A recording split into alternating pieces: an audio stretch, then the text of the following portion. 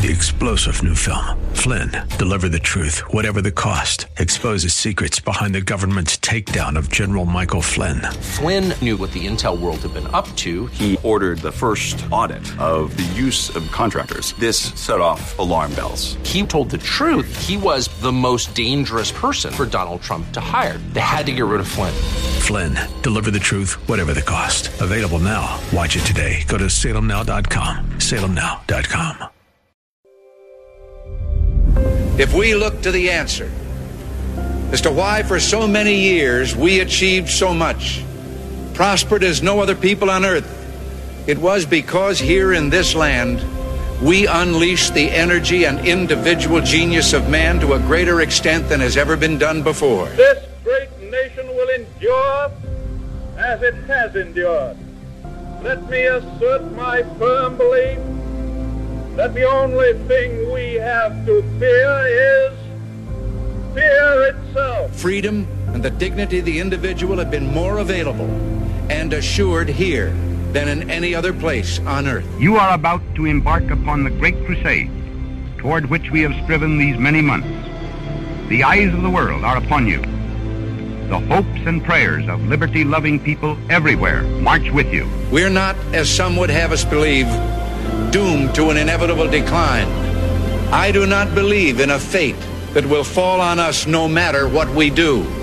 I do believe in a fate that will fall on us if we do nothing. And so, my fellow Americans, ask not what your country can do for you. Ask what you can do for your country. From every mountainside, let freedom ring. And if America is to be a great nation, this must become true. So let freedom ring. As for the enemies of freedom, those who are potential adversaries, they will be reminded that peace is the highest aspiration of the American people. We will negotiate for it, sacrifice for it. We will not surrender for it now or ever. We are Americans.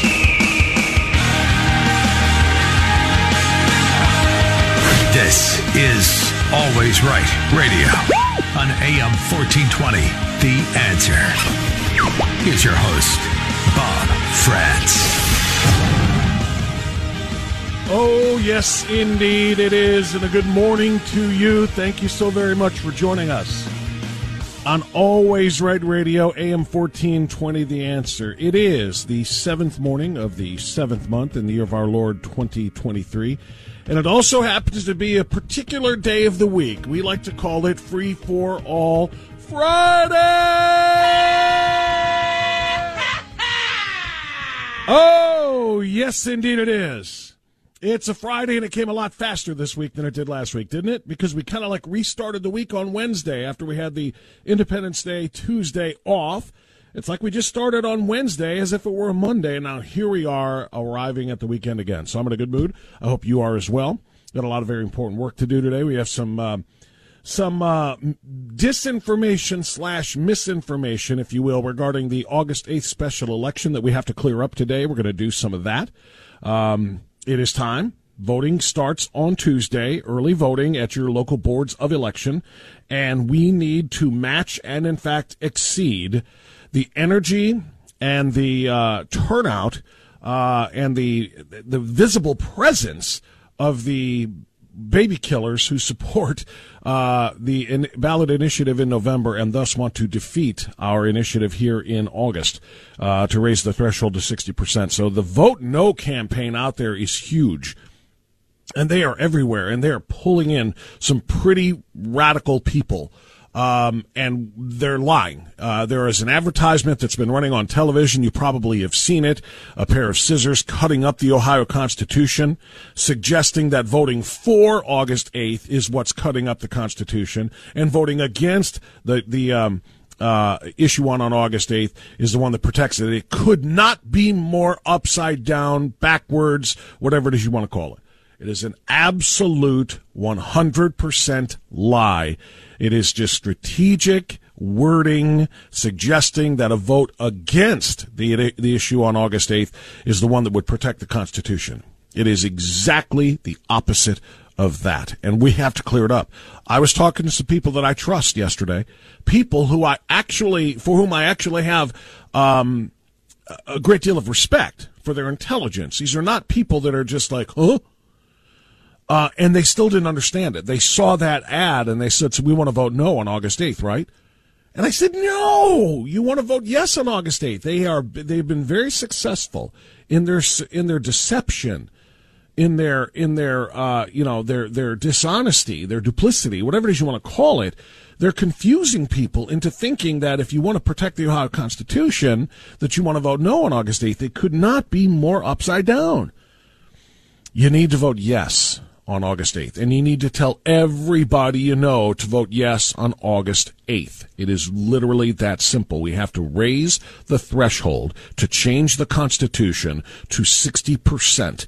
If we want to stop the Constitution from being shredded willy-nilly with only half of the counties in the state having a say in it, with out-of-state special interest groups reaching into Ohio to change the way we do things by amending our Constitution, it is simply the inverse of what they are saying.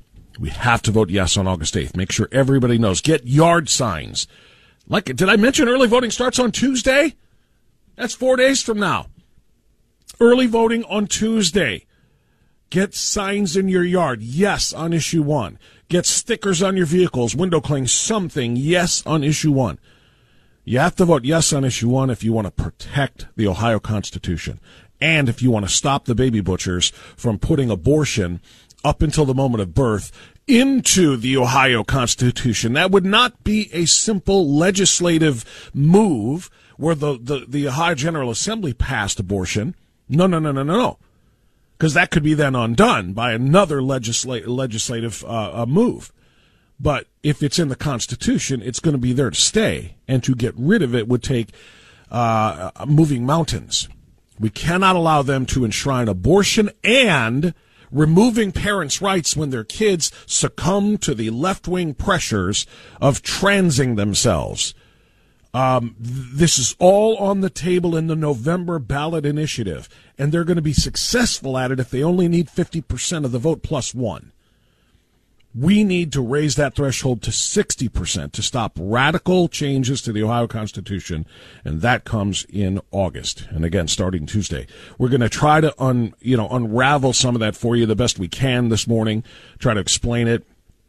But do not be confused. If you remember nothing else, remember that when it comes to the August special election, the one that starts on Tuesday with the early voting, vote yes.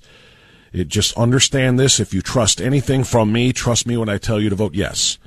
Because there are a lot of confusing ads out there and confusing statements being made by the other side, trying to hijack the movement and actually enshrine some of these radical things into our Constitution. So that's how we start our day. We have a lot of news for the top story. What do you say we get to it right after we pledge allegiance to our flag and thus the republic that it represents? Please stand, face your flag. If you have one, if you don't, let's pretend and let's work on that and put your hand on your heart and join us. If you want to destroy the Ohio Constitution because it means nothing more to you than the American Constitution does, then you probably are a leftist, Marxist, Democrat, and you have no interest in this flag anyway. So you're exempted from the request to pledge allegiance to it. You may instead take a knee over there next to that unemployed quarterback and pledge your allegiance to the Target symbol in front of a case of Bud Light. For the rest of us, I pledge allegiance to the flag of the United States of America and to the republic for which it stands, one nation, under God, indivisible, with liberty and justice for all. So we're going to dive back into Hunter Biden's mountain of cocaine for just a moment or two. Oh, I'm sorry. Did I say that was Hunter Biden's cocaine? We don't know. I mean, after all, there could be multiple cokeheads that have access to the White House Situation Room and the sensitive areas where the president and the vice president get to go. There might be other people. I mean, right? I mean, let's be real here. It's not fair to just pin all of the, blame for this and to assume that the cocaine belonged to the one known crackhead. There could be multiple crackheads in the Biden administration, right? If you're a coke addict, I mean, you probably run with other coke addicts, don't you? Or hookers, in Hunter's case. So maybe it's unfair for me to say Hunter's mountain of cocaine. We don't know if it's Hunter's mountain of cocaine just yet, but we have a pretty good suspicion. And why? Because of the reality of the situation. The initial story from the White House was that the cocaine found and identified as such by the fire department was in the library. Then Karine Jean-Pierre, the press secretary who's black and gay, did you just make sure you know that she's black and she's gay? I don't care, but they wanted us to know. They told us that, yes, the press secretary is black and gay, so make sure you identify her as such. The press secretary who's black and gay said that, no, this is in a very highly trafficked area where a lot of tour groups come through, and a lot of visitors, and so that cocaine could have been left there by anybody. First of all, I need to say the notion that any visitor to the White House on a tour group would bring a bag of coke with them to one of the most secure buildings in the world, not just the country, not just in the Capitol, in the world, the White House, knowing that security is extraordinarily tight. The idea that a visitor to the White House would bring cocaine with them strains the imagination. It completely is divorced from reality and credibility. The idea that somebody would bring some cocaine in when they visited the White House and leave it behind is even more out of this world impossible, because they know that a prison cell is waiting for them. You bring a bag of white powder to the White House when you're coming for a tour or when you're coming on a visit? You bring a bag of white powder, you are going to be destroyed. Whether it's anthrax, cocaine, or fentanyl, and Lord only knows what it could be, a combination thereof, you're done. Who would risk bringing their bag of coke, a bag of white powder, to the White House on a visit? Answer, no one. Who would feel safe and secure bringing a bag of white powder to the White House? Answer, somebody who doesn't have to go through security. Answer, somebody who is part of the president's family or the very, very select inner circle that doesn't go through security protocols and doesn't go through visitor entrances. Answer, the crackhead son of the president. That's who would bring white powder into the White House. And now here's what we have. The Secret Service investigation of the cocaine has revealed now that the cocaine was not in the library or in an open area where a lot of visitors travel through. The White House is claiming the cocaine was found in a much more secure place near the Situation Room. Wait, what? Near the Situation Room? Well, who gets to go in the Situation Room? Obviously, visitors do, right? No. Only the highest levels of the Biden administration, the cabinet. The Situation Room is where the president and his top advisors strategize on the most important decisions that need to be made. The Situation Room, for example, if you recall, they had on camera during the raid of the Islamabad compound where Osama bin Laden was killed. And Obama and all of his team were there watching that event happen from the Situation Room. It is not a place where visitors get to go. And so what we know is that this was not in a highly trafficked area. This was, by the way, trafficking area is another world with another meaning when you're talking about Hunter Biden. But it was in a very secure place near the White House. This is what MSNBC Kelly, said. the big change is where this was found. And it was found, by my observation, in a much more secure place, limited access place than that West Wing reception area. It's still a frequently trafficked place, but it's down near the Situation Room, right off West Executive, down below. And normal people, average people just can't get in there, even with the entry from the Northwest Gate. Well, let me bring you up to date with the reporting that I have. What we have learned is that there are, in fact, 2 West Wing entrances. You know that, I know that, but for the benefit of our audience. And now the investigation has progressed, and so they're saying the West Executive entrance, which, as you noted, is closer to the Situation Room and closer to the Navy mess, where there's the facilities for food and so forth. It is also next to West Executive Drive. That's where, for example, the vice president's vehicle is parked. Near where the vice president parks her vehicle and enters the West Wing. In other words, access not granted to visitors, tourists, people coming with groups, getting a tour of the White House, family members, inner circle people. So, unless there is more than one coke addict / crackhead in the president's family, or the vice president's family, or in that inner circle, then the odds are pretty good the coke belongs to the one known crackhead in that inner circle. And that, of course, would be Hunter Biden. But don't take my word for it. Don't even take the hacks at MSNBC that you just heard from and their word for it. Of course, why would we ever take their word for anything anyway? But there is somebody whose word that I would trust on this matter, somebody who's got experience, somebody who has worked in the White House, somebody who knows where you can go and where you can't go. Somebody like, I don't know, Salem Radio's Dr. Sebastian Gorka. Dr. Gorka knows a little bit about this sort of thing. And he decided yesterday on his drive home to tell us about it. All the rubbish that's been spewed about the dime bag, coke in the White House story. I worked in the White House. See that? Presidential service pin. That's what that means. Let's talk about what happened and what didn't happen. It wasn't found in a well-trafficked area.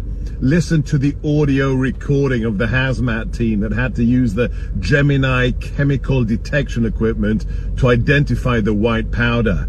They were in the library of the residence. I was a deputy to the president. I went there once after a private dinner with President Trump. You don't get to go in there whenever you want. Secondly, if you're a certain category like I was, with a blue access, all access pass to the White House, or a member of the family, if you come into the White House in a vehicle, your vehicle isn't searched. You may have a canine EOD inspection, which is pretty random, but they don't even open up your vehicle. You can bring in anything. If you're a member of the press or a visitor, that's not the case. You go through multiple security checkpoints. So let's be clear. It's a member of the family or a very senior person working for the president. But I think we all know who it is, right? Come on. He's a crackhead. Dr. Gorka posted that video of himself as he was driving home from his show yesterday on Instagram. If you don't follow Dr. G on Instagram or any of the other social media sites, you should, because he just laid it out. And the best part, it doesn't matter to you. I'm just watching the video. You're only hearing the audio. But he's driving. He's got his driving sunglasses on, and he stopped and took them off to make that last point. He's a crackhead. Yes, he is all of that. And the cocaine mystery in the White House is a mystery only in the minds of the corporate media, the legacy mainstream left-wing corporate media, and apologists for the scandal-ridden Biden administration. It is a mystery in no one else's mind. It is a mystery in no one else's eyes. It is not even a question. We know who had the cocaine in the White House, the only person who possibly could. So I welcome your thoughts. What should happen here? And what do you think the media is going to do about this? The answer is probably nothing. That little hesitating response or part of the story that you heard there from MSNBC, they don't want to have to report that. They don't want to have to talk about that. But the rest of the mainstream media is laughing about this, making jokes about it, saying it's no big deal. And I don't care if you call it whataboutism, but what if it was Donald Trump? What if it was one of the Trump boys? that was in the same scenario. So we're off and rolling. It's an open open lines free for all Friday on AM 1420 The Answer. I do have two great guests who are going to be coming up, one at 10:10, one at 11:10, but I welcome you, 216-901-0945. Join us on Always Right Radio. Enlightening the sleeping masses and stoking the fire of the American dream. Always Right Radio with Bob Prance on The Answer. 9:35 on this Friday, free for all Friday, Always Right Radio, AM 1420 The Answer. Appreciate you being here. 216-901-0945, 888-281-1110. Next big story I want to get into this morning is the left not taking a Supreme Court decision for an answer. They don't like the Supreme Court decisions, so therefore they're basically just saying they're invalid. We should be able to overturn them. We should be able to reverse them. We should be able to ignore them. Two of them, actually all three of the most important ones of this session, of this term, because Biden immediately responded to the Supreme Court decision that declared his student loan giveaway, his student loan forgiveness bill to be, or order, I should say, it wasn't a bill, to be unconstitutional. So he immediately came up with another plan to try to forgive student loans just for select individuals, which is just, again, it's basically saying, to hell with you, Supreme Court. I don't care what you say. We're going to do whatever we can to try to forgive these student loans, which, of course, is nothing more than a vote-buying scheme. And that's what makes it so egregious, quite frankly. But then the other two, which are arguably even bigger, one is a free speech case and one is a racial discrimination case. Let me bring you up to speed on those. The left still reeling from the decision on affirmative action, which means using race as a determining factor in whether or not somebody gets admitted to an elite university. The affirmative action decision was so dispiriting to them. First of all, Harvard has basically said, we're not going to listen. We're going to do what we want to do. Quote, we'll follow the Supreme Court's rule, but we're going to find a way to use race to make our decisions so we can continue to discriminate against white or Asian students, of which we have far too many on our campus. We need that color. We need that virtue signaling diversity and equity. But what I find fascinating here is that their argument and the reason for opposing the affirmative action ruling of the court just exploded in their face. This is a story from Town Hall.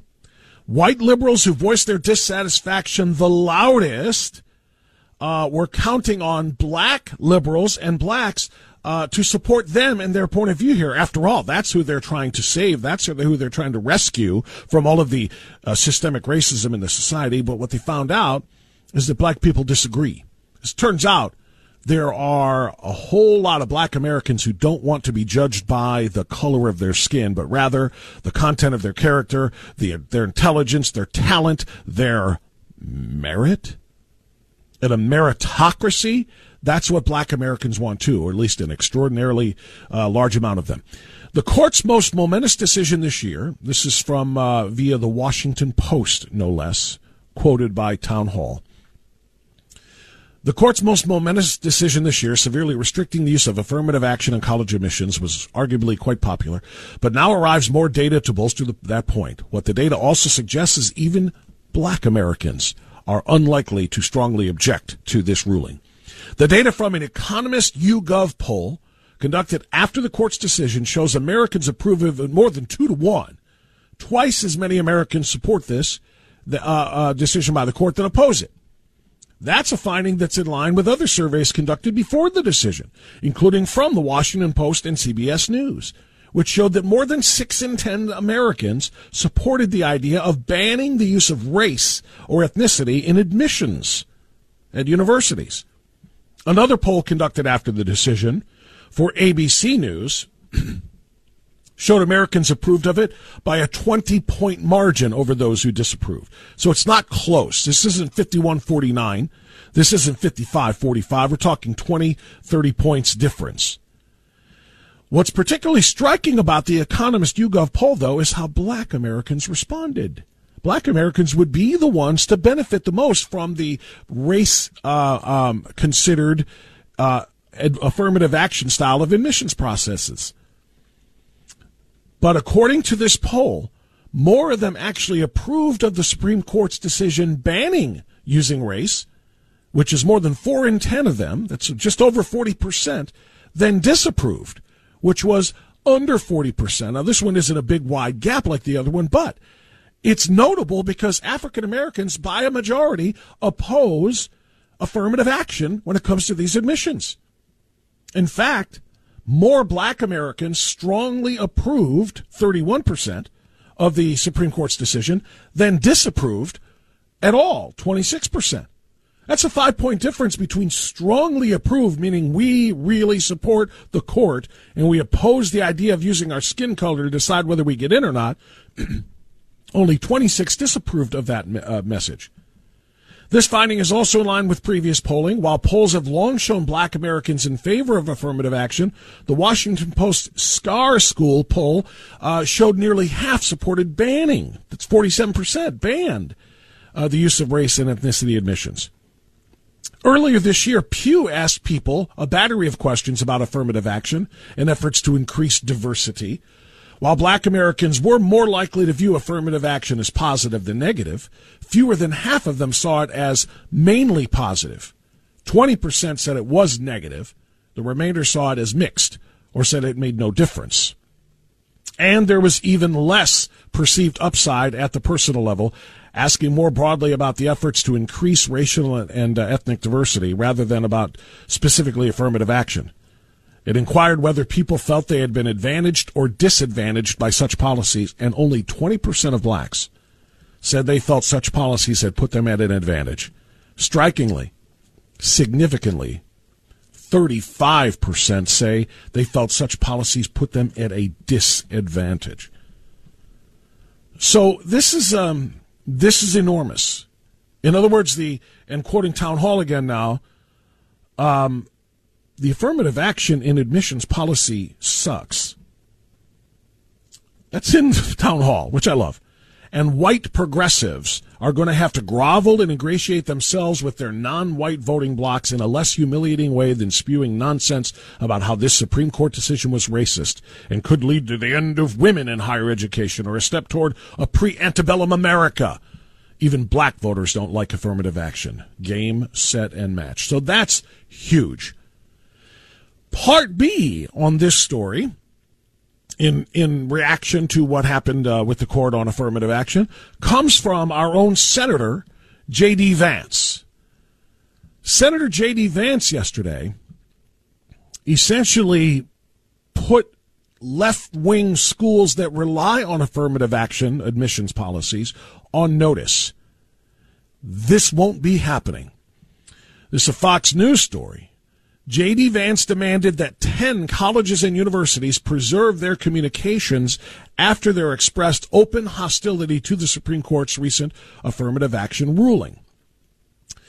The court did allow, while they outlawed affirmative action and just considering race for admission, they did say race can be a factor if the applicant has discussed how his or her race has impacted their life. And that's the little caveat that the left-wing institutions are grasping onto here.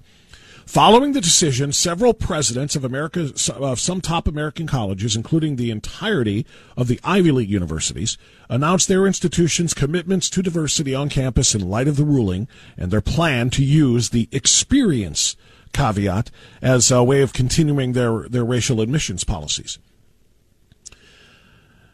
I wish to express concern about your institution's openly defiant and potentially unlawful reaction to the Supreme Court's landmark decision in Students for Fair Admissions, Inc.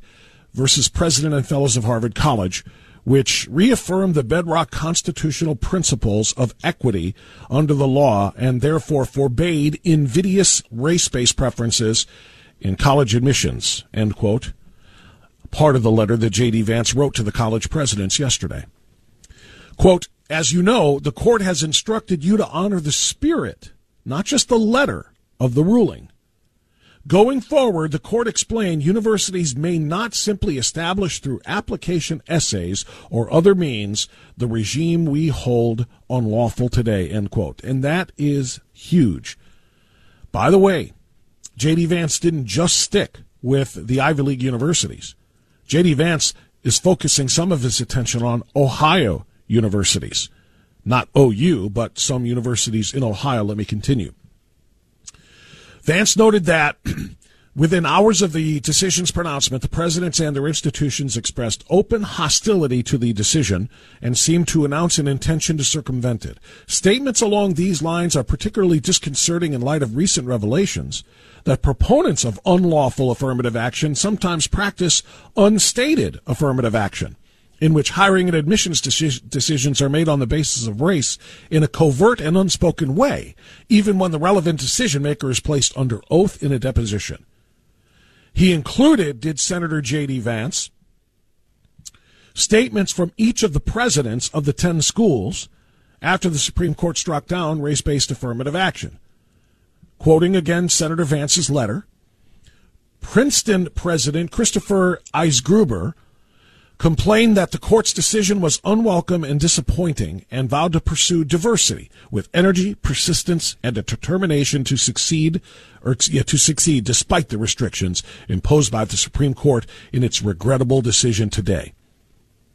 He then targeted one of our favorites, Oberlin College President Twilly Ambar felt, quote, deeply saddened and concerned for the future of higher education when the Supreme Court's ruling was announced. She assured her students and faculty that, rather than dampening her enthusiasm for affirmative action policies, the decision only strengthens our determination to be a welcoming place where diversity is celebrated. Harvard President Bakehouse boasted that for, quote, almost a decade, Harvard has vigorously defended an admission system that the Supreme Court ruled unlawful and then reaffirmed the fundamental principle that deep and transformative teaching, learning, and research depend upon a community comprising people of many backgrounds, perspectives, and lived experiences. So J.D. Vance, in highlighting some of these statements by some of the university presidents as being a threat to ignore the Supreme Court's decision, J.D. Vance wrote this: my colleagues have assured me that they share my concern that colleges and universities, and particularly the elite institutions to whom this letter is addressed, do not respect the court's judgment and will covertly defy a landmark civil rights decision with which they disagree. He said he did not need to remind the university presidents, quote, of the ugly history of defiance and lawlessness that followed other landmark Supreme Court rulings demanding racial equality in education. He noted that Democratic Virginia Governor Thomas Stanley's response to the landmark Brown versus the Board of Education decision, quote, by pledging to show the rest of the country that racial integration is not going to be accepted in the South, and by vowing to organize massive resistance in the southern states, violence and racial animosity ensued, J.D. Vance warned. He's right, of course. And this is what the presidents of these universities are essentially advocating for. The same sort of quote-unquote passive nonviolent resistance to the spirit of the Supreme Court's decision that will lead to something much more than passive nonviolent resistance, but active and potentially violent clashes and protests. Senator Vance said that the Senate, quote, is prepared to use its full investigative powers to uncover circumvention, covert or otherwise, of the Supreme Court's ruling on affirmative action. He advised the school presidents to, quote, retain admissions documents in anticipation of future congressional investigations, including digital communications between admissions officers, any demographic or other data compiled during future admission cycles, and any other relevant materials. As you are aware, he wrote, a number of federal criminal statutes regulate the destruction of records connected to federal investigations, some of which apply to the formal commencement of any inquiry.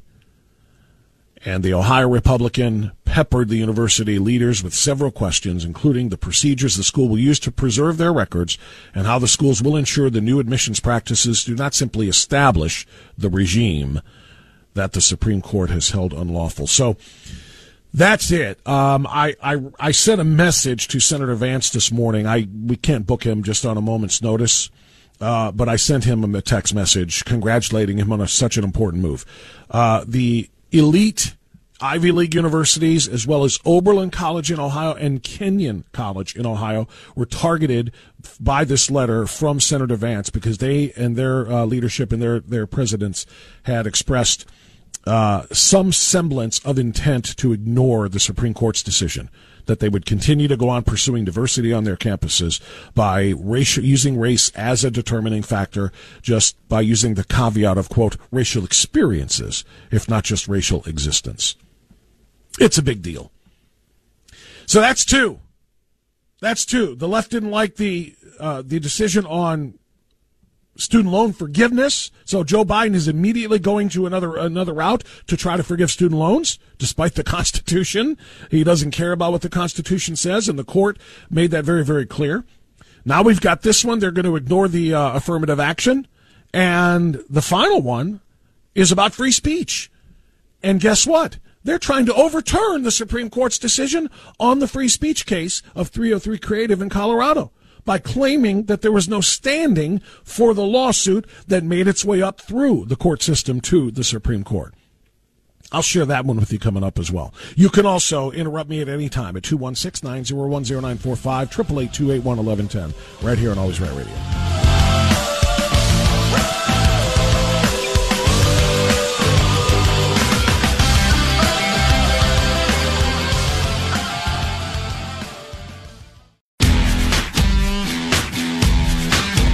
Okay, 9:55. I want to squeeze this one in before the top of the hour, because this is a big deal. The third of the three, or one of the three, I'll put it that way, but the third in the order that we're discussing them, of the Supreme Court decisions at the end of last week that are being completely ignored or challenged by the left because they didn't like the outcome of the decisions, is the free speech case involving 303 Creative in Colorado. Lawyers representing the website designer Lorie Smith, whose free expression case triumphed at the Supreme Court on Friday last week, are pushing back now on reporting from left-wing news outlets insinuating that they fabricated a request to create a same-sex wedding website just to be able to have this lawsuit. And therefore they don't have standing, and the court should be able to have their decision reversed. Wait, what? Yeah. Quoting from the National Review, the court ruled 6-3 in favor of Lorie Smith that Colorado's broad public accommodations law, which includes protections for sexual orientation, would unconstitutionally compel her to create speech that violates her religious convictions. The New Republic reported this week that two men named in a court filing by Smith's counsel at Alliance Defending Freedom had no idea they were mentioned in the filing and never asked Smith to create a website for them. But according to the filing, someone who identified themselves as Stewart contacted Lorie Smith on September 21st of 2016, asking for her help with his wedding to a Mike early next year. The inquiry said the couple would be interested in some design work for our invites, place names, and potentially even a website. Stewart included his contact information on the request. Lorie Smith at 303 Creative received that inquiry in September, one day after filing a preemptive lawsuit challenging the accommodation clause of the Colorado Anti-Discrimination Act. Now, Kristen Waggoner, whom we've had on this program a number of times, CEO and general counsel at Alliance Defending Freedom, said during a press call that the request sent through the form on Smith's website was made by someone posing as Stewart. It is indisputed, however, that the request was received, whether it was from a third party or a troll. Waggoner added that the allegation that the ADF invented this Stewart and his request is reprehensible and disgusting. Smith and ADF were prevented from running a background check on Stewart to verify the authenticity of their request because it could have put them in conflict with existing law. But on its face, the request looked legitimate, and they could not investigate any further. Therefore, ADF, in an appellate brief at the 10th Circuit Court, ADF noted that neither of the names Mike or Stewart likely belonged to a woman, indicating that this was a same-sex wedding website request. Citing Social Security Administration data, only a nanoscopic number of women have ever been named Stewart or Mike since 1880, according to ADF's research. Therefore, they included the request in its filing, assuming it was sent by a same-sex couple, therefore legitimizing this lawsuit that led to the Supreme Court decision. ADF argued that their client faced a credible threat of losing her free speech rights under Colorado's anti-discrimination law by forcing her to create this website for a same-sex wedding. Therefore, the existence of the request or ADF's use in it or of it in its reasoning was largely irrelevant to the legal analysis the courts performed, said Kristen Wagoner. A request isn't even needed for the court to address this issue. People don't have to wait for the court to punish them. And that's why the Supreme Court never mentioned or relied on the request when they made their ruling.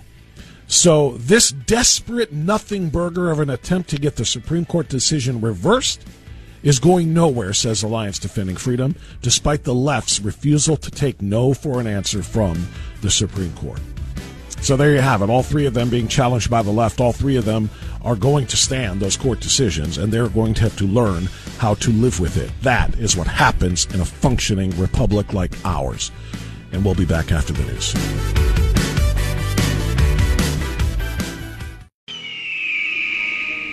You and I have a rendezvous with destiny. We'll preserve for our children this, the last best hope of man on earth, or we'll sentence them to take the last step into 1,000 years of darkness.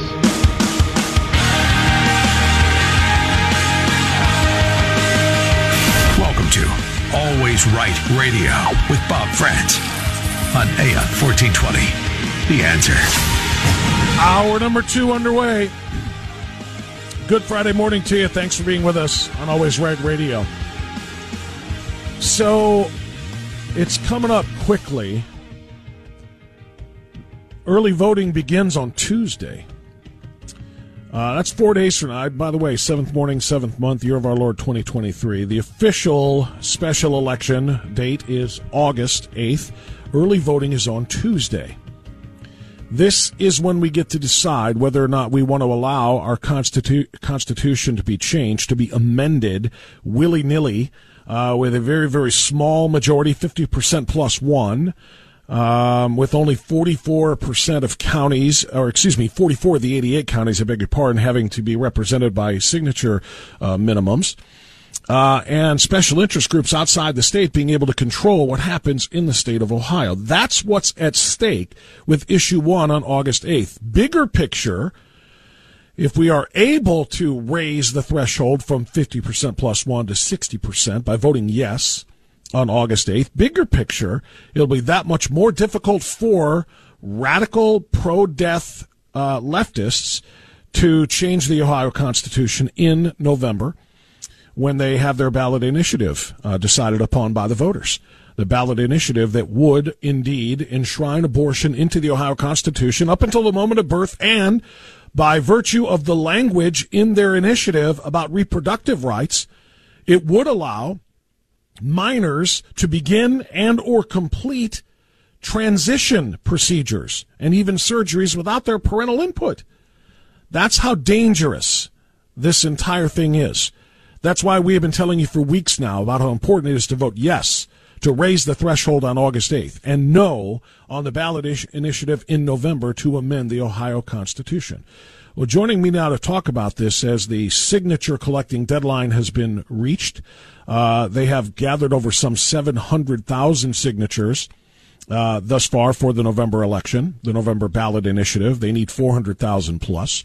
Joining me now to discuss is Dr. Michael Parker. He's been an OBGYN in the Central Ohio area for nearly 30 years. He is the immediate past president of the Catholic Medical Association. He's active in a number of pro-life causes, and he's a member of the American Association of Pro-Life Obstetricians and Gynecologists, AAPLOG. He and his wife, Teresa, have 6 children. Dr. Parker, it's good to have you on the program. How are you this morning? I'm doing great, Bob. Thanks for having me on. As you said, I'm a board-certified OBGYN in the Central Ohio area. I've been practicing for nearly 30 years, having done over 6,000 deliveries and having tens of thousands encountered with women over those 30 years. So this is a topic that's near and dear to my heart. Well, and I can see that it has been a big part of your career, not just providing the services you do for women, but obviously being active in pro-life causes. So let's talk first about how this thing is going to get on the ballot in November. They needed to collect 400 and some odd thousand signatures. They got almost double that, some 700,000 to account for errors and illegal signatures. There is a lot of evidence out there, Dr. Parker, that I have seen that indicates that there may be more than half of those that are illegal signatures because they weren't telling people the truth about what they were signing when they put out these petitions. What is your view of the signatures collected and the validity thereof? Well, they say they have 700,000 signatures, and we have to believe them at their face value. But what we know is that the organizations that are in favor of this amendment actually had to bring people in from out of state and paid them to collect signatures. And in that signature process, they misled many Ohio voters in what they were telling them about what this amendment said. In that currently they misled them about the current Ohio law that stated basically women were not going to be able to receive care for miscarriage or ectopic pregnancy, which is a flat-out lie. They also misled voters on the language of the initiative about parental rights and really the radical nature of this bill. So we have to go through the process of the state validating the signatures and going through the process, and then there'll be a process of them being able to cure those signatures. But I agree with you. There are a lot of irregularities that have been witnessed and presented that show that there was some deception in getting some of these signatures. Yeah, there is a lot of evidence, Dr. Parker. I'm going to play just a 19-second clip of a video clip of a tweet that was shared as an example. This is obviously anecdotal, but it's an example of some of the things they can do and have been doing, and that is gathering signatures illegally. Let's listen. She did say she wasn't registered to vote in Ohio. In the state of Ohio, right? Gotcha. So when these get notarized, her signature gets disqualified and it doesn't count. Gotcha. But from a manager point of view, the signature counts for me as a signature for today. That's how we get paid. Okay. So for those who couldn't hear that clearly, and I know you've seen this, Dr. Parker, this is a paid signature collector admitting that he just got somebody who said, I'm not a registered voter. I'm not eligible to vote in the state of Ohio. He said, sign it anyway because he gets paid for those signatures that he collects. And then he said, the notarization, his words, it'll be notarized. And they'll discover that she's not a valid voter, and that will be stricken later on. That is an impossible thing for me to understand. The idea that we're going to be able to verify every single one of those signatures, and the verification should happen after the signature rather than before it. Right. And in this case, you can clearly see the deception that's going on, and the incentive was there for the signatures collectors because they're being paid either per signature or per page. Mm-hmm. They're being paid in some way to get those signatures, and so their incentive is to just get any signature that they can that's going to be on that list. And what's going to they have to be a registered voter at the time they signed. So how are we going to be able to go back and validate if that person then registered later to vote? But so that's going to be difficult for the state to prove. But this is it's really presenting. They've notarized it. They're presenting what they know to be deceptive information to the state regarding these signatures at the time they present them. So they're willingly deceiving the state by presenting these signatures.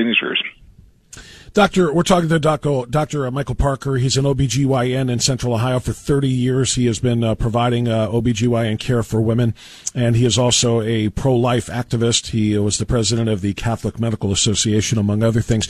So Dr. Parker, given the signature questions, if you will, the questionable validity of those signatures, and the fact that they only need to come from 44 out of the 88 counties in Ohio, how important is it in your mind, and put it in your words, that we pass this this measure on August 8th to require 60% and all 88 counties? If we're going to amend the Ohio Constitution, it ought to have broad support from all of Ohio, not just half of Ohio counties, right?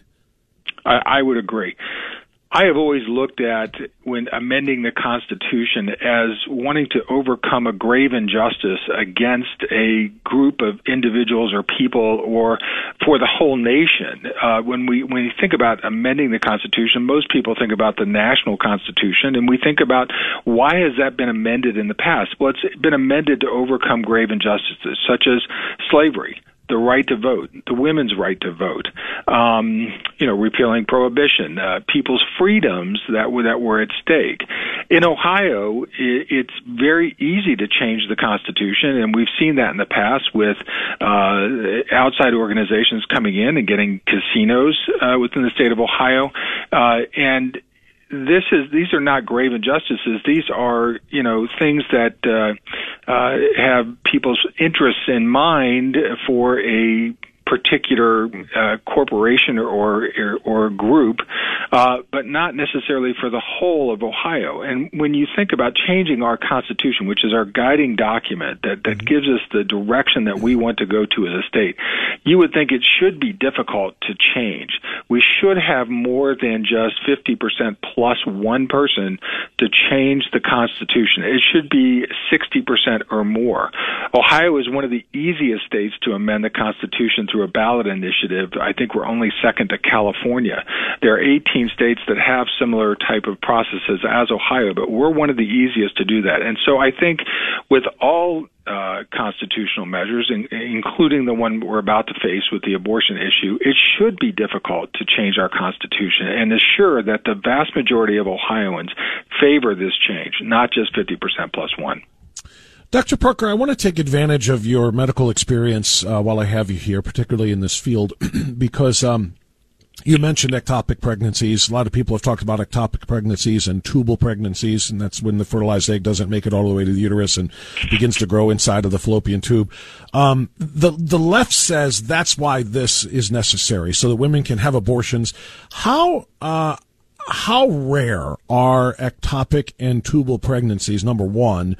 And number two, is that enough for the signature gatherers to be able to say this is about women's health? If we don't pass this initiative and get it on the ballot and pass it, women are going to die from these pregnancies or these complications involving their pregnancies, and this is the only way to stop it is to allow unchecked abortion until the moment of birth. Can you speak to that as a physician?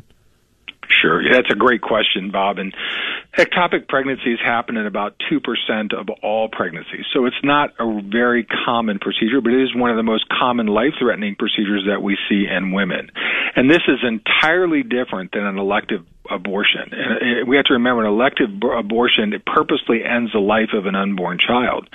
An ectopic pregnancy is a life-threatening condition that is actually protected in the current state abortion statutes as a separate entity that can be taken care of. And it does require removing an embryo to save the mother's life so that both lives are not lost. This is a life-saving treatment. It is not presented by any current law restricting or banning abortion. And the other side is using this to scare women into either signing the petition or voting for this amendment. But what it's actually doing is it's preventing women from seeking care for their ectopic pregnancies or miscarriages because they feel that they're not going to be able to get that care. And so they're actually putting women at greater risk by putting out these falsehoods. Is enough being done publicly to make people aware of this? Because again, I'm looking at some of the people gathering the petitions, signatures on their petitions, and they're just saying this is to protect women's health. Do you support women's health? And we need you to sign here because there's a very important ballot initiative to protect women's health when it comes to pregnancy. And they're just very general in their statements about this, and they'll throw words like ectopic pregnancies out there. I feel like, and in fact, I know not enough is being done because I have not heard medical professionals like you talking about it. I feel like the side that we are on here to stop this thing in November needs to get up front and be out there and in front of this thing to tell people exactly what the realities are when it comes to women's health and ectopic pregnancies. Bob, I think you're absolutely right, and I think you're going to see a more concerted effort as we move forward in the process. We have formed an organization called Do No Harm Ohio, and doctors and healthcare professionals and healthcare workers can go to our website at donoharmohio.com, and they can sign our petition against this abortion amendment. They can also help to support our campaign to fight against this amendment at donoharmohio.com. The group that is actually supporting this is actually a very small group of partisan extremists that represent a fraction of medical and healthcare providers. So there's a large number of healthcare providers whose voices are not being heard. Some of it is not being allowed to be heard, either through op-eds that are sent into the mainstream media and not being published, or not being aired on public news or radio. So your show is a great opportunity to get this message out. And to build on that, if I may, just talking about your experience as a physician, and I know as an OBGYN you're not necessarily fluent with the idea of transitioning in surgeries, experimental in my view of trans, but can you speak to the language in the bill or the ballot initiative that talks about reproductive care and anything that impacts reproductive care, that they essentially want you to think they're just talking about abortion and pregnancy. But when you take a minor and begin them on, puberty blockers and cross-sex hormones and much less go into surgical procedures, you are literally making them infertile. So thus, we are talking about reproductive care, and this would remove parental consent from these life-altering decisions that are being made by young people. Now, that's how guys like me, I'm a non-medical professional, explain this to people. I want to hear it from a medical professional. Can you tell us what that means? Well, this bill or this amendment was intentionally written with vague and empathetic language that's been focus group tested to come across as being very supportive of women's health care. However, the bill never mentions the word women.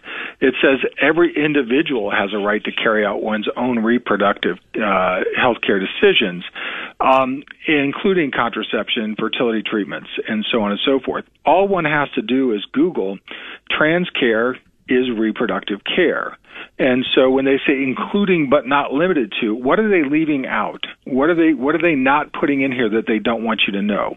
Well, we feel that includes transitioning care for children, and that's going to result in life-altering decisions like puberty blockers, sterilization, or sex changes, but also abortion. And you're right, it's going to occur without parental consent because the state laws that are currently in place will be nullified by this amendment. And one of those laws is parental notification before a minor receives care for an abortion. And so this language, if I may, Dr. Parker, it is very vague intentionally. You're right. And just to clarify, what you said at the very beginning of that, it says all individuals. It doesn't say adults. Right. It doesn't say individuals over 18. All individuals have a right to this care, reproductive care. And I'm taking that to mean that the individual gets to decide no matter what their age is. They don't list an age restriction here, which means minors can do this without parental consent, right? That's absolutely correct. They do put individual, they do not put an age statement in there, and so we believe that opens it up to minors receiving abortion services, also transitioning services such as puberty blockers, sterilizations, or sex changes.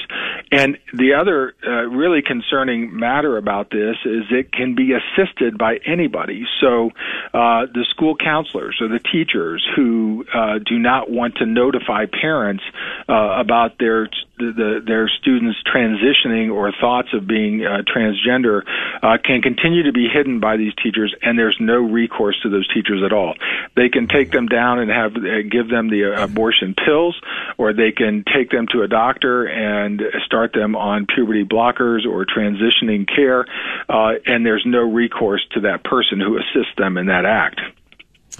Dr. Michael Parker giving us the medical information and the realities of what that ballot initiative in November would do. It starts, of course, in August. Make it harder for them to pass this pro-death ballot initiative. And I'm sorry, the opposite of pro-life is not pro-choice. The opposite of life is death. So it's a pro-death ballot initiative in November in order to make it harder for them to pass that and enshrine these terrible things in the Ohio Constitution. Let's make sure that we pass in August, on August 8th, early voting starts on Tuesday, issue 1, raising that threshold for constitutional amendments to 60%. Yes, in August, no in November. Dr. Michael Parker, terrific information. Thank you so much for bringing the facts to this discussion. I appreciate that, and hopefully we'll talk again as we continue this fight through November.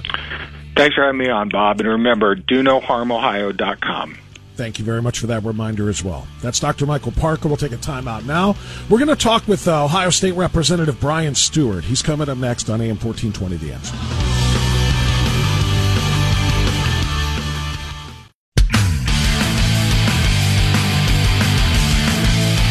Waking up America from its woke slumber. Always Right Radio with Bob France on The Answer. So this is 10:36. Thanks for being with us on this Friday. And thanks again to Dr. Michael Parker for telling the truth about what this ballot initiative in November does and why it's so important for us to defeat it. And in that effort to pass the special election issue number 1 on Tuesday, August 8th. Early voting actually begins this coming Tuesday, July 11th. So this is an interesting development. Cleveland.com has actually done a decent job here of exposing a bit of, I don't know, I might call it voter intimidation tactics. It's a campaign, the one that's working to defeat issue 1, using voter shaming and maybe voter intimidation. Political scientists have found, this is Cleveland.com, can boost turnout but also be off-putting to those who receive them. And here's why. One person, one vote. That's the group that is leading the fight against issue 1. They're the ones who want radical abortion and transing procedures to be legal without any parental input or consent whatsoever in November. One person, one vote is sending out mailers to people with information about voting in the August 8th elections. And on one side of the mailer, it just talks about the dates and times. In the other side of the mailer, quote, whom you vote for is private, but whether or not you vote is a matter of public record. We will be reviewing public records following the election to determine whether or not you joined your neighbors in voting, end quote. And apparently they can send out other mailers and let your neighbors know who voted and who did not. It is an intimidation tactic. There's nothing more, nothing less. They don't even dispute it. One of the spokespersons quoted in the article for One Person, One Vote says, publicizing we aren't going to comment on the details of our paid communications, but what the mailer says is true. Whom you vote for is private, but whether or not you vote is public information that anyone can see, including they say, Frank LaRose and the special interests who put this special election on August 8th in an attempt to decrease voter turnout as much as possible. Responding to that was State Representative Brian Stewart. But rather than read his response, I'm going to ask him to tell us directly a little bit more about this. Representative Stewart, it's good to have you back on our program. How are you this morning? It's great to be with you, Bob, as always. I saw this in a commercial break. After an interview I did in the first hour of this broadcast, I saw this link on Cleveland.com, and I was like blown away by the intimidation style tactic that they're using here, trying to shame voters into voting and knowing that they're, it doesn't say what you voted for, but it does state whether or not you voted, which could lead to some perhaps uncomfortable situations between neighbors, community members, and friends. Tell me your response and reaction to this mailer. Bob, it's creepy. It's just downright creepy. This belies, betrays the worry that I think they have on the no on issue side. They can't win this argument on the merits, so they're going to try to win it on intimidation tactics. And so, I think most groups have good sense not to kind of devolve into, intrusive stunts and tactics like this. And another reason why I think this is concerning, Bob, is that, most of the opposition to issue 1 is being driven by some very organized left-wing groups. It is the teachers' unions. It is the public sector unions. It is some of the most politically active on the left unions like AFL-CIO and SEIU. And so what the No on Issue 1 campaign is doing explicitly is saying, we know who you are, we know where you live, and we know if you didn't vote in the election. And so, I think the message to some of their members is clear that, if we find out you didn't vote, we're going to let your neighbors, your quote-unquote neighbors know. But there's other folks they can alert to that as well. And I think that is concerning. Yeah, I do too. When I call it kind of an intimidation tactic, it doesn't say you should vote one way or the other, but I think they're making it clear who is sending this out, and therefore we're saying, quite frankly, Representative Stewart, by not saying that your vote, the decision on the way you went on an issue, will not be reported to your neighbors, but that your vote, whether or not you did vote, will be. But by leaving that out, it kind of can leave it open to interpretation as to somebody who receives such a mailer thinking, my neighbors are going to find out how I voted. I better vote the way that this, this organization that sent this to me wants me to. That's concerning to me, that my neighbors might find out whether or not I voted and how I voted in a certain election. Right, and to my point, take it one step further. They can say neighbor, but the reality is, if you're a public school teacher in Cleveland, and it's no great mystery that the teachers unions are all in against issue 1, right? And so if that union finds out that one of its members didn't vote on issue 1, I think the implication is pretty clear that there's going to be some pressure applied there on their own members. Certainly I wouldn't want my neighbors to know, but certainly I think people could be concerned about, their voting history being published to their neighbors. But, there's a lot of other groups that this could be published and utilized by, and I think that's the unspoken, what they mean by neighbors. Yeah, and we don't necessarily mean just the people who live on your street. We're talking about the people that you associate with in your neighborhoods, in your communities, at your work, those kind of things, and that is what this is all about. According to the article, a study done in 2008 by Yale and Northern Iowa universities found that 8.1%, a boost in turnout of 8.1% from those who got such mailers saying you are being studied, you are being watched as to whether or not you vote. There's a boost in turnout by 8.1%, which of course is their goal. And again, while the mailers do not say when you vote this way, people know where these are coming from. And as you say, when there is social pressure being put on people to vote a certain way, this can be the difference between victory or failure victory or losing in a particular election. Exactly, Bob. And I mean, it's just a creepy way to campaign. I know that this has been attempted by, the article mentions some other instances where this has happened, but it's just not something I think is appropriate. I don't think it's we should be having this argument on the merits. Yeah, and let's combine the pressure campaign here with what we're seeing on television. My wife and my daughter and I were watching a program last night, and one of those Vote No on Issue 2 or Issue 1 ads came on, and it was the one where they have the scissors cutting the Constitution, and it's a direct lie. It's exactly the inverse of reality here. They're saying that a vote for Issue 1 on August 8th shreds the Constitution, when it's the exact opposite. A vote for Issue 1 actually protects the Constitution from being amended willy-nilly and pushed by outside special interest groups. But as we watched that, my wife said to me, how come I haven't seen any yes on Issue 1 ads? And I said, that's a heck of a good question. So, Representative Stewart, we've got these mailers going out saying, vote, and you're being watched, just so you know. People in your community will know if you voted or not, because we can publish that. And you add that to here's the really heavy television and radio presence of Vote No on Issue 1, and that can really, really swing things here. That's why this intimidation thing is so crucial, I think. Yeah, I tell people, the campaign is in the works and it's rolling. We're not going to give away the whole strategy here, but I'll just point out, run ads over the 4th of July weekend before anybody can vote is, not exactly the wisest use of your money.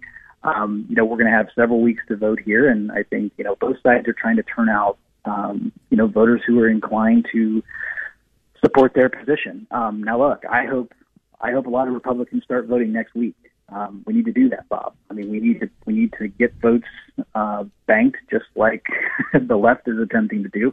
But that's why they're running ads over the July. They believe that their folks are gonna vote more early as opposed to on election day. And there's a robust campaign. We are working every day. We're taking it to the grassroots. We're doing mail. We're doing everything. But these ads are, frankly, exactly what Issue 1 is designed to stop. This is out-of-state money funding, a radical left-wing agenda, using misinformation to do it. And that's the status quo that the no on Issue 1 people want to preserve. They want to be able to continue to use out-of-state left-wing money from Hollywood to buy left-wing policy in Ohio. And Issue 1, a yes vote on Issue 1 is how we stop them. We're talking to State Representative Brian Stewart. I'm not a political scientist, so I'm not trying to tell anybody how to do their jobs or how to strategize. But what you just said is crucially important. We want people to vote early. August 8th comes around, it comes and it goes. School starts about a week or two after that in many places. A lot of families are taking vacation that week. We cannot take a chance on counting on August 8th being our savior here. We've got to get out and vote early, which is why I'm a little disappointed. Again, not trying to be too critical of campaign strategies, but I'm a little disappointed that we have not seen more television ads to counter the vote no on Issue 1 ads that we are seeing all over the place, so that we do vote on Tuesday, July 11th. I need to see those ads in early July if I'm gonna know what to do as early as the polls opening for early voting at the boards of elections on July 11th. So I don't know. Am I wrong to be concerned? Well, I don't think the campaign is going well. I would just say, TV is coming, but I think, Bob, too, the way we campaign is changing. I don't see any TV ads. My kids watch streaming. I think there's a lot of people who've cut the cord. I mean, the bang for your buck on some of these things is questionable. But I'll point this out, Bob. We have seen the left outspend the right on these types of campaigns all across the country. Yeah. The reality is they've got more money than we do. And so the money that they're spending to be on TV in early July is not from Ohio, and they've got a lot of it. And so, we're doing everything we can to keep up, but, people that fund our campaigns are hardworking, business people in Ohio and hardworking families. And, we don't have, George Soros and Mike Bloomberg and, some of these others to help fund our efforts. So we're going to, we are taking this message to Ohio voters, and we're very encouraged by the response we're getting. I'll tell you, Bob, every poll that's been done on this shows us ahead, and we're not resting on any laurels here. But when people hear the actual facts about Issue 1, they support our side, and that's what we're going to make sure that people hear between now and August 8th. I see, and that's exactly my point. I think you're right. When we get the facts out there, people will do the right thing and vote for this initiative, for this special election issue on August 8th or before. But I don't know if we're getting the message out there enough. And I'm glad to hear you say we're winning on that. But I do see too many of the TV ads, and that's the reason I'm concerned. I'm also, it may be algorithmic, but my Twitter feed is bombarded with these left-wing vote no on Issue 1 ads and statements and campaign information. So I'm just seeing a very robust effort on their part to defeat this. And while I know there are a ton of people working very, very hard to support this and to pass Issue 1, like I said, I don't know that I am seeing the exact same amount of visibility, I guess, for the yes on one campaign that I am no. And I hope I'm wrong. I really, really do. Maybe it's like I said, maybe I'm respond. Because every time I see one of those vote no's, I respond with a vote yes and then say something snarky to them. So maybe that's it. Maybe I'm just seeing more of it. But you feel pretty confident then as we sit here now, 4 days away from early voting. I do, Bob. And I mean, look, we don't look at my Twitter mentions either. I mean, the left is all in on this, okay? And they are, frankly, more active on Twitter than our side is. That's just been the case for a very long time. But like I remind people, Twitter is not real life. If Twitter was real life, Bernie Sanders would be the Democratic nominee and a whole host of other examples. We're seeing a great response where it counts, right? At the doors, in person, at our local events. But this is a fight, Bob, and people should not be deluded. Ask yourself. I hope your listeners ask themselves, why is the left all in to this degree on this issue? Because we know that their plan is to use our Constitution to achieve things that they could not get through the legislature, that they could not get through the normal democratic process. And so it's important that we have this debate in August and decide, do you want to continue to have a status quo that lets, coastal billionaires buy policy in Ohio, or do you want to safeguard our Constitution with a 60% vote margin in much the same way that our federal Constitution has been protected since the founding? Yeah, and what's interesting, I pointed this out a little bit earlier, and I'm sure you've talked about it as well. The Democrats, which are the drivers of this Vote No campaign, that say that it will destroy the people's control of the Constitution if we raise the threshold to 60% from the 50% plus one. They are driven by their own Constitution, their own bylaws that say to amend the Democrat Party bylaws in the state of Ohio, it requires not a 50% plus one majority. It requires a 60% majority.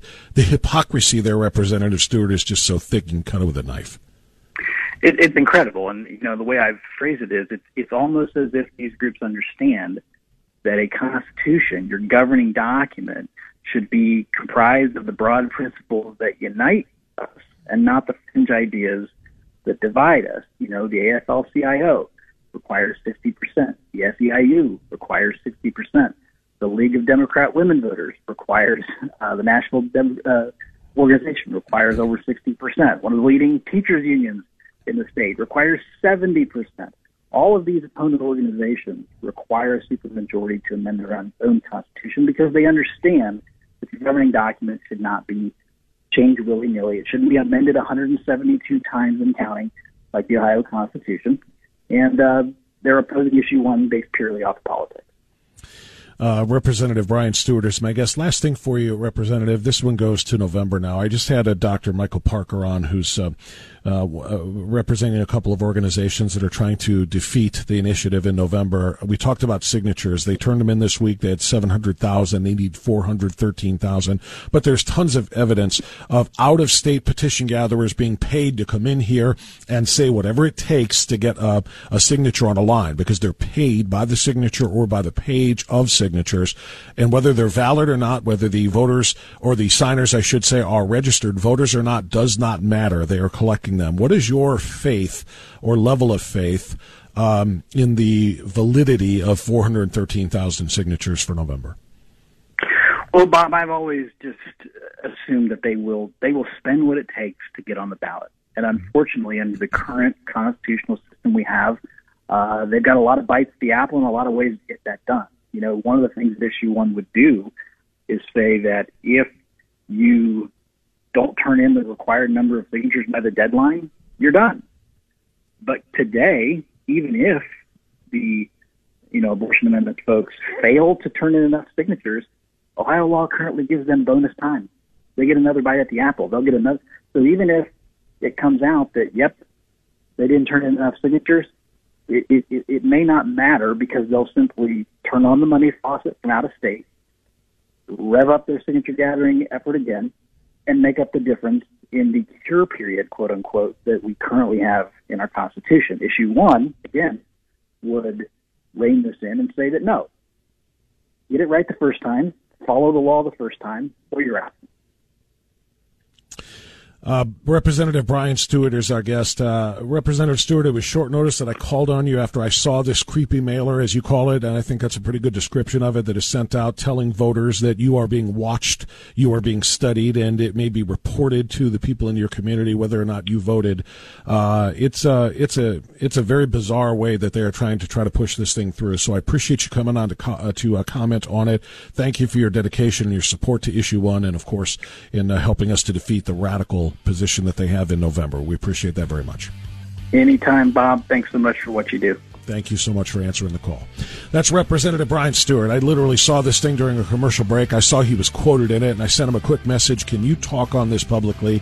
And there he was. So it's important to note these things. Coming up after the top of the hour, we've got another conversation that has to be held. We're going to be talking about taking the rainbow back. Now that we are in July and Pride Month, otherwise known as the month of Groom, is gone, and their theft of the rainbow symbol for their radical and bizarre movement, we're going to try to take it back. There's an organization that is dedicated to doing just that. We're going to be talking with one of the leaders of that organization, Rabbi Schneider.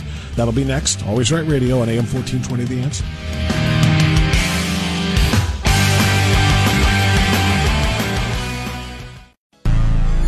This hour of Always Right Radio is brought to you by KeepingMedicareSimple.com and The Floor King.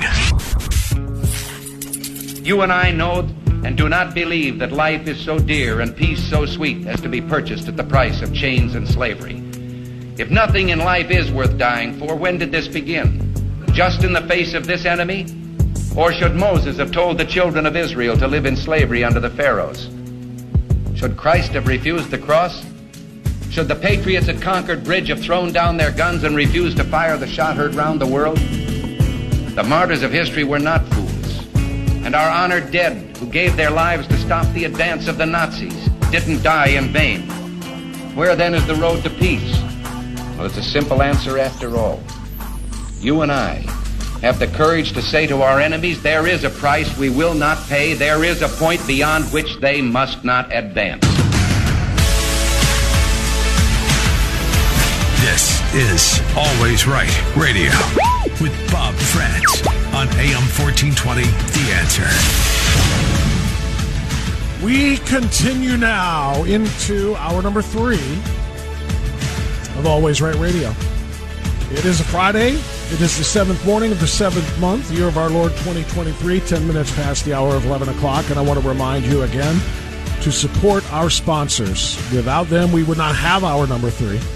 Specifically, our hour number 3 name sponsors, The Floor King and Keeping Medicare Simple. It's my pair of kings. Like I said, I'll go to any poker table with a pair of kings in the hole. That's a winner every time. Mark King runs Keeping Medicare Simple, and Karam runs The Floor King.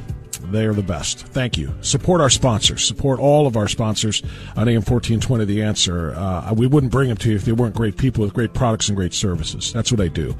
I match great companies and great services and great products with great people and consumers like you, so make sure you support them.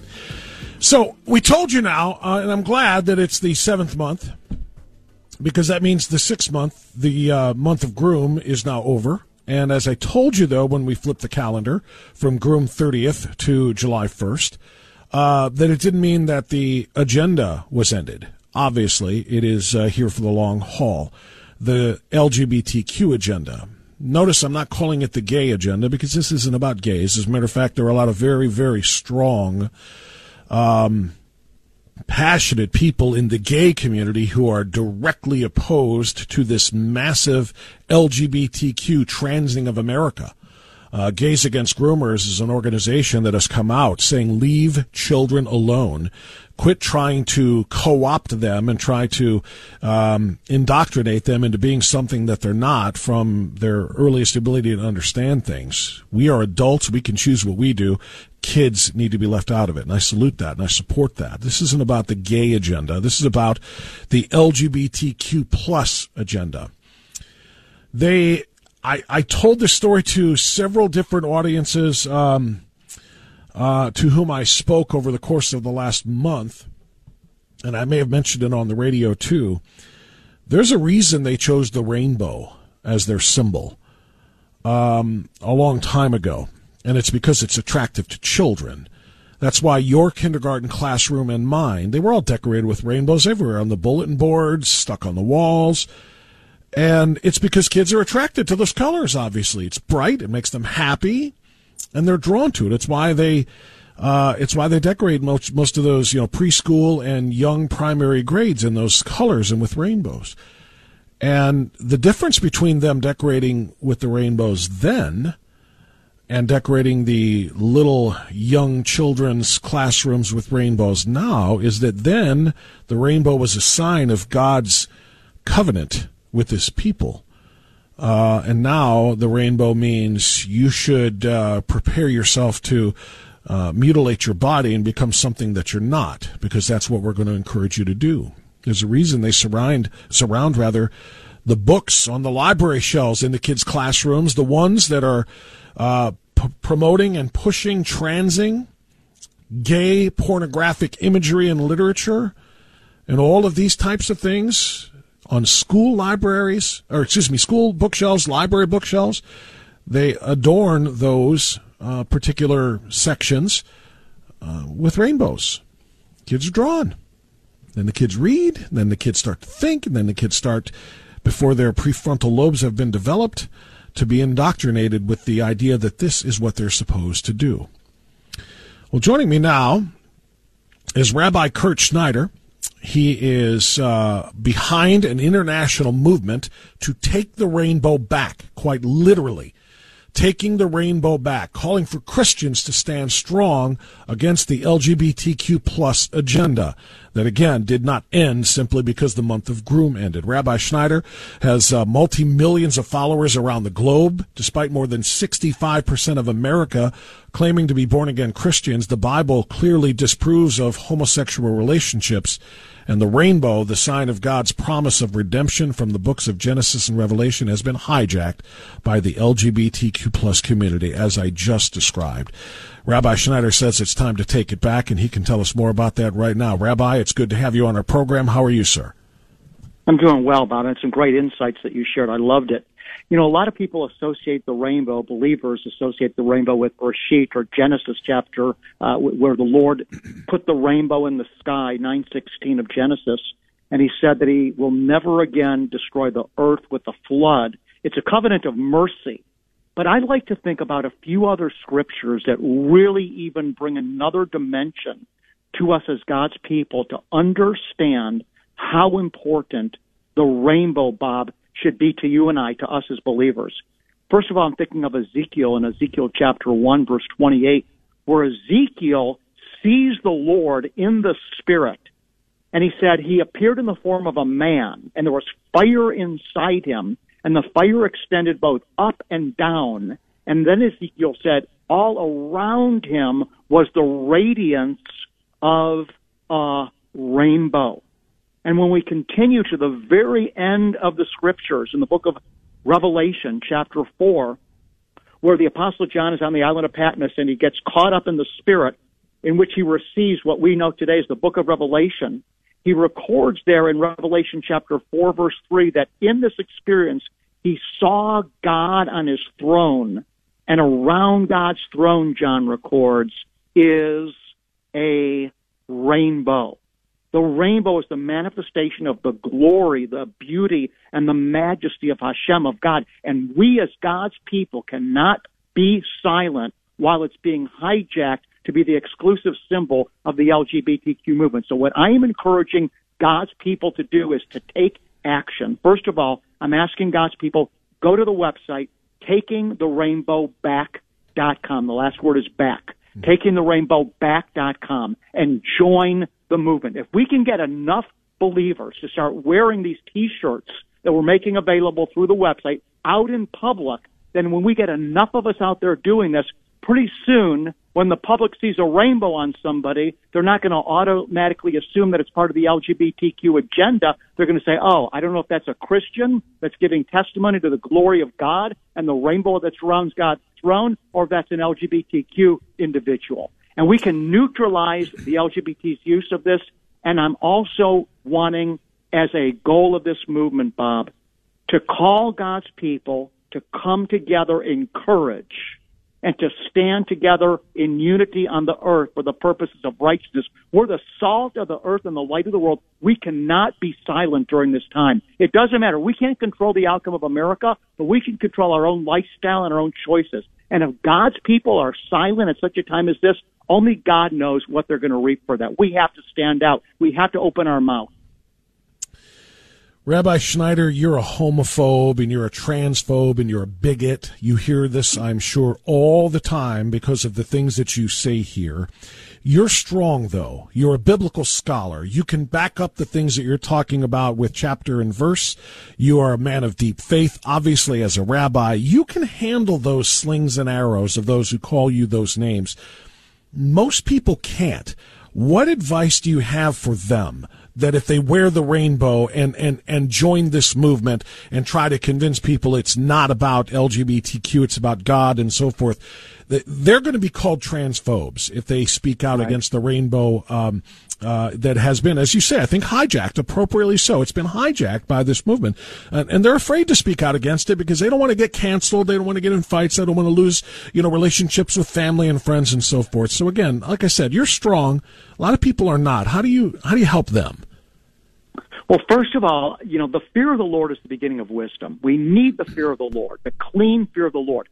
Many people don't realize that the Bible actually says that hell is for the fearful and unbelieving. A lot of people don't realize what a great sin fear is. Fear is a terrible sin. In fact, God commands us not to fear over 100 times in the Bible. So Jesus said that hell is for the fearful and the unbelieving.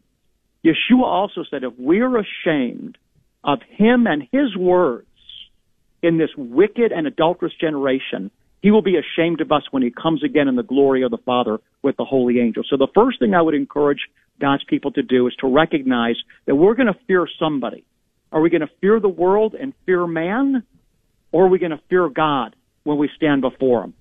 We have to speak out. Jesus said, "Blessed are you when men say all types of evil and insult you for my name's sake. Your reward in heaven is great."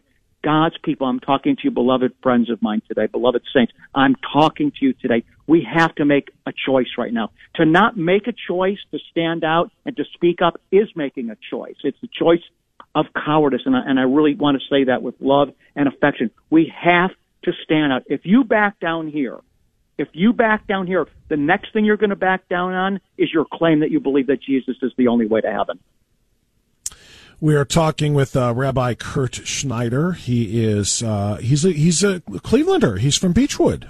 He is nationally known, internationally known. You may see him on Newsmax, and he is leading this movement to take the rainbow back. The website he wants you to go to is takingtherainbowback.com, uniting God's people to stand up for righteousness. Rabbi Schneider, I want to go to one of the statements that you made or that you wrote about people placing themselves in opposition to the full revelation of God's word, which teaches from the very beginning that homosexuality is not God's design. I have been talking with a lot of people that are really trying to separate the LGB from the TQIA+, because we're talking about two different fights here. And the one that's the most dangerous, in my view, and many other people's view, is the part that targets children. The LGB individuals, people who are homosexuals, I don't think are our enemies in this fight to protect our kids, which is the goal, in my view, of the movement, of the LGBTQ movement. You seem to kind of unite them, that the entirety of LGBTQ is what we need to talk about here because it's not godly and it's lifestyle choices and so forth. Can you explain that so people will understand why it is you say what you do and whether or not there is room for us to separate those letters out and really focus on protecting our kids from the indoctrination of this lifestyle? Wow, that's a big topic. So that's kind of a long-form discussion. Let me make a couple comments. I think the first thing, if I understood Bob correctly, that you were alluding to is I'm saying that sometimes in our human compassion for people and in our love for people and our sensitivity, we find ourselves siding with our human emotions in terms of we have a neighbor that is living in a gay lifestyle or even a transgender lifestyle or a work associate or even a family member. And we're so moved by our sympathy and empathy and love and compassion for that person that we find ourselves accepting that and embracing them and not speaking out against it because of our compassion. And when we do that, what we do is we find ourselves in a position where we're actually taking a side against the clear revealed Word of God, which from the very beginning made it very clear that transgenderism and homosexuality are absolutely abhorrent to God. They're outside of His divine design. That is not a criticism of a person. It's a lifestyle, and it's a behavior that's out of God's divine design. It's out of order. So that would be the first thing I would say. I'm standing against a whole realm of dysfunction and disorder, and this is to me what righteousness is about. It's being in right order. So I feel it's important for us to speak against both of the arms of this movement, whether it's the gay agenda or the transgender agenda, which, as you're detailing here, has been very aggressive towards children with the drag queen story hours, et cetera. But I'm really coming against both, because it's just complete disorder, and disorder is what brings the eruption of mass evil.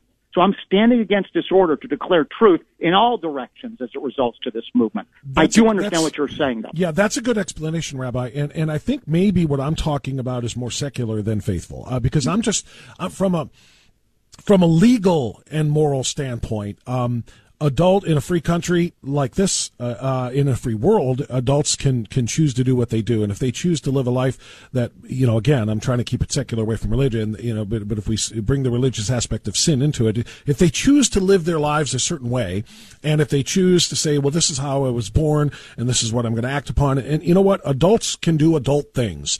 It's the separation of that from bringing children into that lifestyle that is very, very important to me.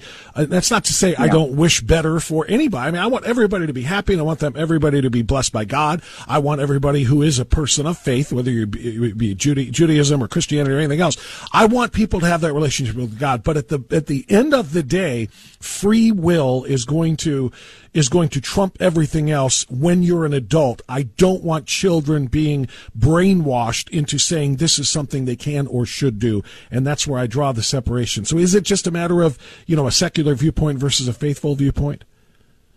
Well, first of all, it's what's going on. It's so horrific that there aren't even words that are deep enough to declare what's happening right now. And I believe it's only going to get worse. But that does not give God's people an excuse to just surrender, because we can make a difference in the earth. We can make a difference. Even though the trajectory of where the world is going, according to Scripture, it's going to go from bad to worse before Yeshua's return. We as God's people have to shine brighter. And this thing that is spreading, and as you're sharing, Bob, how it's affecting children, it's affecting children both through, in my view, both through the aggressive targeting of children, through, as you had pointed out, literature and school libraries, public school systems hanging flags in their school system celebrating the LGBTQ movement. It's that, but it's also just, this thing is a spirit. If you listen, this is a very controversial statement I'm going to make right now, but if you listen to guys' voices today, and you listen to the tone of their voices today, as opposed to what a guy's voice would sound like 50 years ago, I hear in many guys' voices, I'm talking about kids, young kids, there's a homosexual sound to the voice. Even if they're not living a gay lifestyle, you can hear the gay spirit in the voices of the younger generation. Not everybody, for sure, but it's just like this thing. It's like a disease. It's spreading. So it's not just even the direct targeting. It's the whole. There's this gay. I don't even know, Rabbi. I don't even know if it would necessarily be "quote unquote" sounding homosexual or gay or whatever. It's just that there has been a very, very targeted attack on masculinity that femininity has replaced it. In a lot of males, they feel like they have to sound more feminine. A lot of people call it like metrosexual. It's not necessarily gay in any way. It's just that being the tough, burly man that is the protector, that is the provider, and so on and so forth, that has been throughout human history, is frowned upon now. And that attack on masculinity makes femininity replace it, in a manner of speaking. I think we're saying the same thing. Yep. So, at any rate, the website. I apologize. We're a little short on time here, Rabbi Schneider, but I just want to point people once again to the website. Taking the Rainbow Back, Uniting God's People to Stand Up for Righteousness. It is takingtherainbowback.com, and Rabbi Kurt Schneider is pushing and promoting a return to seeing the rainbow as a part of God, and quite frankly, a blessing and a gift to us from God, citing several scripture verses pointing to that. Take that back away from the LGBTQ community, which I believe hijacked it, as you do, Rabbi Schneider, for the purpose of recruiting children, drawing kids to the bright colors that we all are drawn to like that when we are in our most formative years. I think it's a recruiting tool, and I completely concur. We need to return that from its use there to its use, as defined by our Bible. Amen, brother. Thank you for having me on today. Apologies, that was a glitch. Go ahead. Hello? Rabbi Schneider. Yeah, I apologize. That was a glitch, Rabbi Schneider. Please continue. Oh, thank you. No, I just want to welcome all my Cleveland brothers and sisters today. I love you guys. Please join the movement, takingtherainbowback.com. Listen, at the end of the day, it's like the Lord said to the prophet of old. Whether they repent or not, that's not on you. But if you don't warn them, then it is on you. We need to do what we're supposed to do. We need to stand for truth on the earth. This is not just a side issue. This is at the forefront of what is going on in the world today, and the gospel message affects every area of life, and certainly it affects this area because God's pinnacle of creation, as we all would agree with, is mankind whom he created in his own image, male and female. He created them. Please visit the website, takingtherainbowback.com. Join the movement. I love you guys and hope to see some of you in person sometime. God bless you, Rabbi. Before this part of it, all right, my brother. Blessings to you. Thank you. God bless. It's at 11:29. We'll take our time out here at the bottom. We've got one more segment to go. If you want to be a part of it, you may at 216-901-0945. Right back.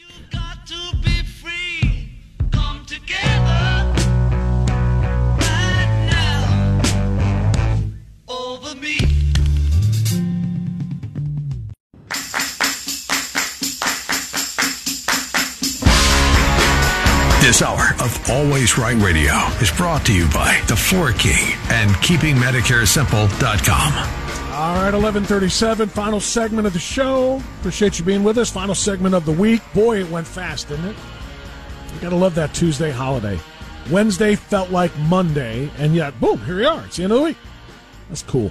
Really good stuff. Thanks to our guests today. We talked to State Representative Brian Stewart. We talked with, who else did we talk to today? We spoke with Rabbi Kurt Schneider. We talked with Dr. Michael Parker in hour number one. If you missed any of those interviews, you should listen to them. Go back and check the podcast about an hour after the show, around 1 o'clock or so. They're posted every day at WHKRadio.com, WHKRadio.com. Let's go to some phone calls here in our final segment. Scott in Concord is up on AM 1420, The Answer. Hey, Scott, fire away. Hey, Bob, I'm on the Riverside School Board, and we really have to get this vote yes on issue one thing passed. And I wanted to call because Robert Sprague is going to be the keynote speaker July 24th at the Croatian Hall in Eastlake. We have what's called the Joshua Super PAC, and we're sponsoring this event.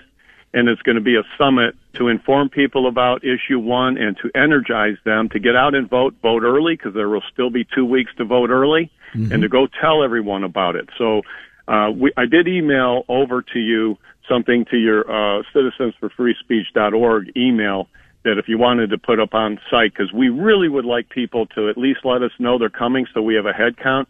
We can handle as many people that would come. Well, you know what? I'm glad to hear that, Scott, and I'm glad, and thank you so much for your work on the school board, too. We need to promote, not only get out there and vote early, as you say, but also tell other people. I literally had my wife ask me, and I mentioned this during my interview with Dr. Parker, asked me last night as we were watching TV, and an ad came on against issue one, and it was the ad featuring the scissors cutting up the Constitution and suggesting and telling us that if you vote for issue one, you'd be shredding the Constitution. It's a just straight up, outright, unadulterated lie. It's the exact opposite of the reality that issue one, if passed, will strengthen our Constitution because it will not allow outside interest to amend it. with a willy-nilly 50% plus one majority, with only 44 out of the 88 counties having to have signatures to get these things on the ballot, or on the ballot. So she said, where are the pro-issue 1 ads? And I said, I don't know. Not enough people. I mean, look, the opponents of issue 1 are well-funded. They are extremely well-funded. Planned Parenthood, teachers' unions. I mean, they are bringing in money from all of the radicals, huge dollars, that want to enshrine abortion and transing of minors into the Ohio Constitution without parents having any say whatsoever. And they have a lot of money, and they're buying a lot of ads. We don't have, on our side, that kind of money. So we need to really rely upon things like this, radio like this, interviews that I'm able to provide, facts that I'm able to elicit from our guests, so that you take that message to the others in your life. Tell every available voter to vote yes on issue 1 early, if possible. Do not wait till August 8th. Starting on Tuesday, July 11th, you can go to your Board of Elections, check the hours, and cast your vote early for issue 1. Tell every available of age registered Ohio voter you know to cast that vote. It is that important. Great stuff, Scott. And that's what we're doing here. We're energizing people, and even those people that may have already voted, we're looking to energize them and go out and tell 5 people, get them out to vote, because there will still be 2 weeks to early vote at that point, and then we will have August 8th in addition to that. We need to energize our people, and I think if we get that message out there, Bob, we can win. Well, that's exactly what the goal is. Thank you again for the call, Scott. I appreciate that. Let's go to Lisa in Medina. Lisa Woods, Medina County Friends and Neighbors. Hey, Lisa. Hi. Good morning. Good morning. Hey, I am so glad that you had the guests that you had on today, and I loved hearing about the rainbow. I am so in agreement with everything he said about the rainbow and God's promise. So thank you for that so much. Oh, well, no, I agree with you. I agree, and I certainly appreciate and respect those points of view as well. It's really important that we take the message back, and obviously the symbolism as well. So I was glad to bring him glad to bring him to the air. What's going on in Medina County Friends and Neighbors? Well, tomorrow we have Mike Ganadakis. He is the president of the Ohio Right to Life, and he is going to be speaking in support of issue 1 tomorrow at McFan.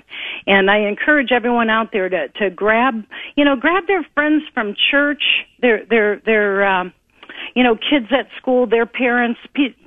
Grab your other folks, not just your patriot folks, but the good people that are out there that aren't as active. They need to hear this message. And Medina County Friends and Neighbors is a friendly place to bring people. We welcome everybody. It's nonpartisan, and they don't have to think that it's a hardcore Republican or this or that. It really is a nonpartisan way to bring folks out to hear the message. Michael Ganadakis is an amazing speaker. He this issue has brought together so many of the different right to life groups. It's really done some incredible things, and I hope that people can come out and hear that, and a lot of first timers, because they're the ones that need to know.